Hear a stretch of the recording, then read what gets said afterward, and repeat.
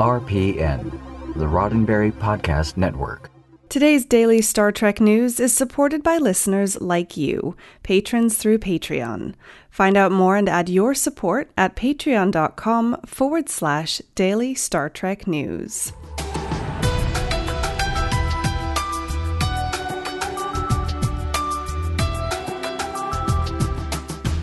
Hello and welcome to your daily Star Trek news from the Roddenberry Podcast Network. I'm Allison Pitt, and today is Thursday, June 6th, 2019. Today, it's a very special episode of Daily Star Trek News. Yesterday, I brought you the sad news that renowned Star Trek illustrator Keith Birdsong had passed away. Today, I reached out to someone who knew him to talk about his personal experiences and about Keith's impact on the Star Trek franchise. It's Dr. Trek, Larry Nemecek. Larry, thank you so much for joining me on Daily Star Trek News, and we're here today to talk about Keith Birdsong, who we know passed away the other day, and you actually knew him. I was hoping that you could tell me a little bit about how you knew him and maybe give us a couple stories of times that you spoke to him recently. Right, yeah. Well, Keith's one of those people, yes, he is an Oklahoman. He's a fellow Okie. And Keith's one of those people that I met him, like in his 20s, 30s. And I didn't really know about his earlier life, and since he's passed, I've been reading back. Mm-hmm. This is what I get for not reading, like con book bios in the past, the program books. But, for like the 10, 15 years when he was like the pocketbook Star Trek cover guy, it was like a monopoly. I mean, he did them because he could do at the time when the covers of pocket novels, the fiction novels, were meant to sell books, mm-hmm. and they weren't very imaginative as far as a theme or artsiness, but they just had, Shatner's or Patrick's pictures on the front, or, Data, or whoever the main character of that novel was on the front.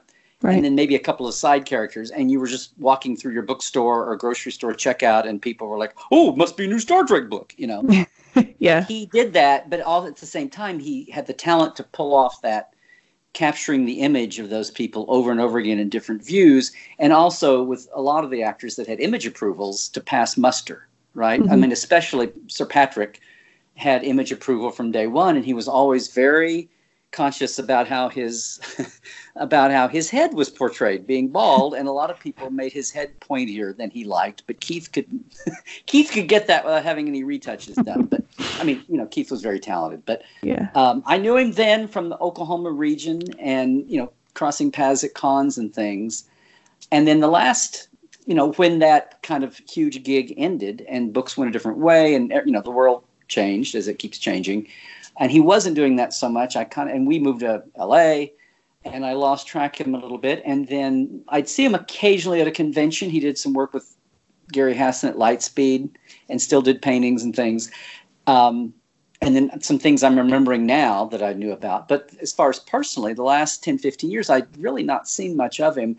Mm-hmm. And then once or twice I would stumble across him at a convention somewhere, Comic-Con or Vegas, although he didn't go that often. He had, life things going on, but he did a lot of work. And I would run into him and, "Oh, Keith," and we'd talk for a few minutes. And the last time that happened has been in the past year. And that's when he told me about this stroke that he had a year ago, June. Last year, yeah. Yeah, June of 2018. And that he'd had it. It was scary, scary, scary, but that he felt like he was bouncing back and was painting and, doing illustration, and was just right back at it, and, living a normal life, driving and going about his business, and had a newer manager that was doing a lot of promotion work for him. Mm-hmm. And he was just feeling, and I said, "Oh, that's great. Let's sit down and talk sometime." And that was sometime in the last 6 months or 8 months. It may have been at the Big Apple. I'm sad now. I can't remember where it was, but it was that kind of thing. I'm walking through the vendor floor, and he's there working, like a live action ongoing demo. Mm-hmm. He's there, and I was, oh my God, and we talked. And then to get this news Saturday just kind of blew me away. And as we talking today, it's coming up on SoonerCon, which is here in Oklahoma City, or actually Norman now. in Oklahoma, and he wasn't scheduled to be here, but it's really kind of poignant that this happened now, and that I'm sure we'll be talking a lot of us knew Keith that were around, but there was the art world and the professional licensing world of Star Trek, Paramount and Viacom, now CBS, that knew Keith. And a lot of fans that came up with that generation of books knew those covers. They didn't know his name.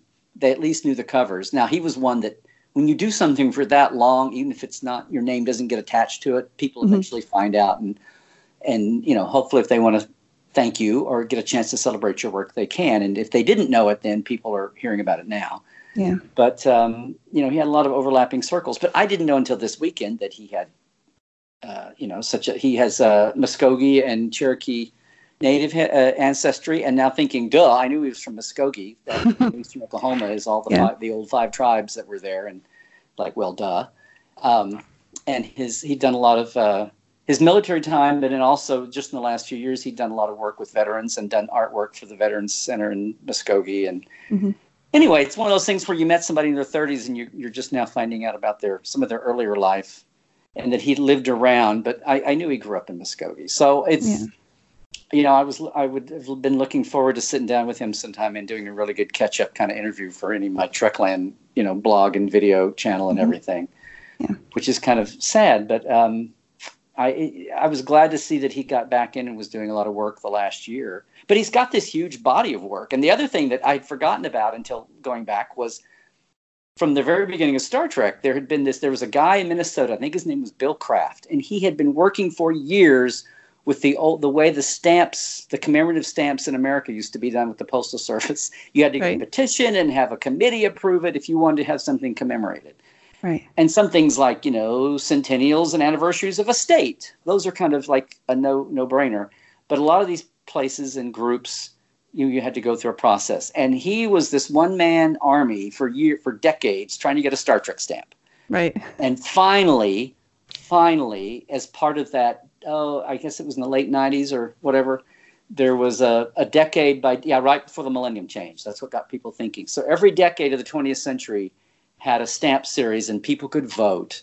And so Star Trek finally got a stamp from the 60s, and he did the design for the, I believe he did this design for this and a few other ones, as well as things like, eventually plates and different licensed things for Star Trek and other things too. But he not only did the design for that stamp, the picture that has gone out, and I remember it because when I was at the newspaper in Norman, the Associated Press, the AP, back in the day, did a profile piece on him being, you'd never believe this, but a guy from Muskogee, Oklahoma is the big painter of all the Star Trek book covers, Right. That he did the official cachet, the envelope art for the first day of issue, the official one. And it's a Kirk Spock McCoy head on a sweeping starscape with the Enterprise there. And you probably see it reprinted. I use it on my blog and my page.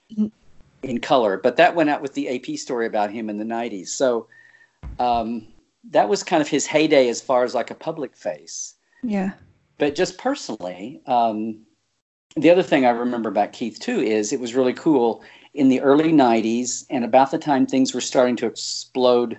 For me, I just gotten the contract to do the Next Generation Companion, and my best friend in the world, oldest best friend in the world still, Kevin Hopkins, was an artist. And right at that time in Oklahoma fandom and, Southwestern fandom, but in Oklahoma, we had this wealth of great art genre artists, sci-fi and fantasy artists. And Oklahoma had a really high capita number of astronauts also. And there's an Oklahoma Air Space Museum. But at the time, like 91, these kind of things now happen. People go, well, this is a no-brainer. But at the time, it was revolutionary that someone came up with the idea of having a win-win for both groups. They had an opening of science fiction art from science fiction Oklahoma artists at the Oklahoma Air and Space Museum. Wow. And there were 8 artists and my friend Kevin, and Keith was one. Right. And there were several other, C.J. Sherry, the sci-fi author's brother,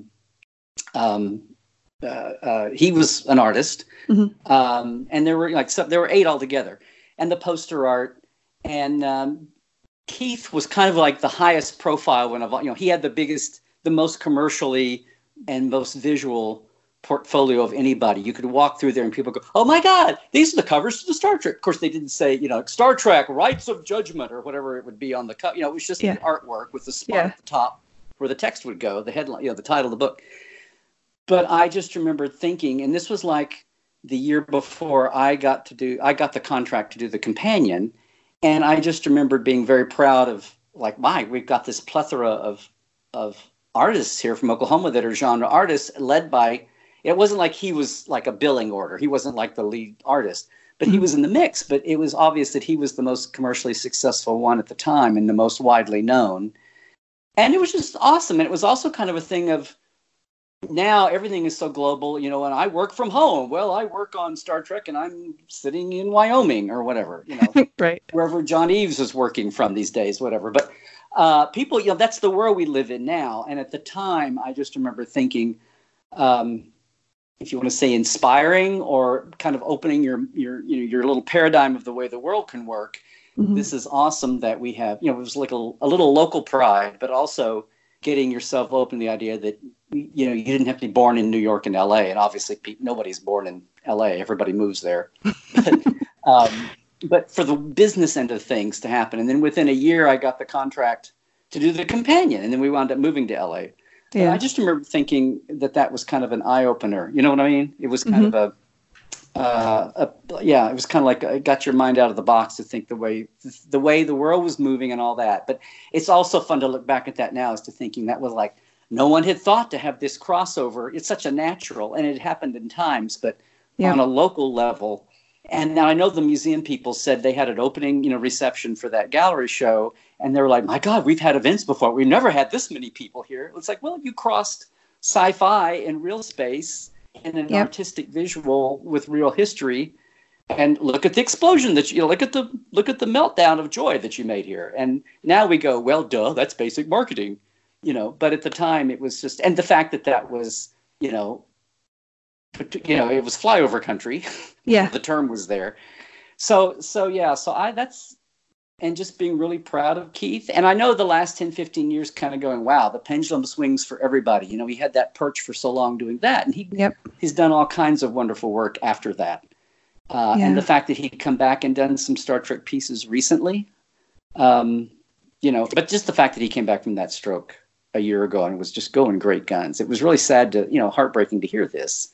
Yeah. But the silver lining is, thank you for doing this today. I'm realizing that we have had a whole generation of Trek fandom that probably had no idea who Keith were. We've had a generation or two that did not grow up reading every pocketbook, for 15 years. So, and back when there were half as many series as there were now, and it was either Kirk or Picard on the cover. Yeah. So, but that was Keith, just a really sweet, humble, down-to-earth guy. And talented. Really talented. Yeah. So talented. Again, military veteran. He was, I know he went into news first and wound up illustrating. And and this one of those examples where something just takes off. And, if you've got the talent, you put it out there. And if you don't plan for it, somebody sees it and picks you up and carries you along for, a really crazy ride. And then even when you're not on that wild ride, you're still doing good works and good deeds. Yeah. Well, Larry, thank you so much for stopping by and sharing your memories with me. I think this is a really great way to remember Keith. And I'm sure that some of the people out there who have really not known who he was are going to really enjoy hearing the little slice of history. I know I have. So thank you. Oh, good. And the good thing is his manager of the last couple of years had been doing some interviewing with him on video. And I know there's probably a lot of things on YouTube I'd urge everybody to go check out to find if you want to find out more about him. But even some dated pieces, from back when he was doing the artwork for the books and all that. But thanks a lot for having me on and for throwing a spotlight on Keith. Thanks again to Larry Nemecek for joining me. Tune in to tomorrow's show for this weekend's events. I'll cover them alongside gaming events and the podcast roundup. But I do want to point out that Larry mentioned he's at SoonerCon this weekend. SoonerCon is a pop culture convention in the Oklahoma City area. Larry will be in attendance this weekend, as will Nana Visitor, that's Major Kira from Deep Space Nine. So if you're in the mood to celebrate Oklahoma's sci-fi heritage or just have a good time, it's probably worth stopping by. It's at the Embassy Suites Hotel and Conference Center in Norman, tomorrow through Sunday. Well, that's it for today's Daily Star Trek News from the Roddenberry Podcast Network. For more great Star Trek podcasts, be sure to check out podcasts.roddenberry.com. This show is supported by people like you, patrons through Patreon. Find out more and add your support at patreon.com/Daily Star Trek News. If you'd like to get in touch with me, just shoot me an email at info@dailystartreknews.com or find the show on Twitter and Instagram at Daily Trek News. I'm Allison Pitt. Live long and prosper. Podcast.roddenberry.com, the Roddenberry Podcast Network.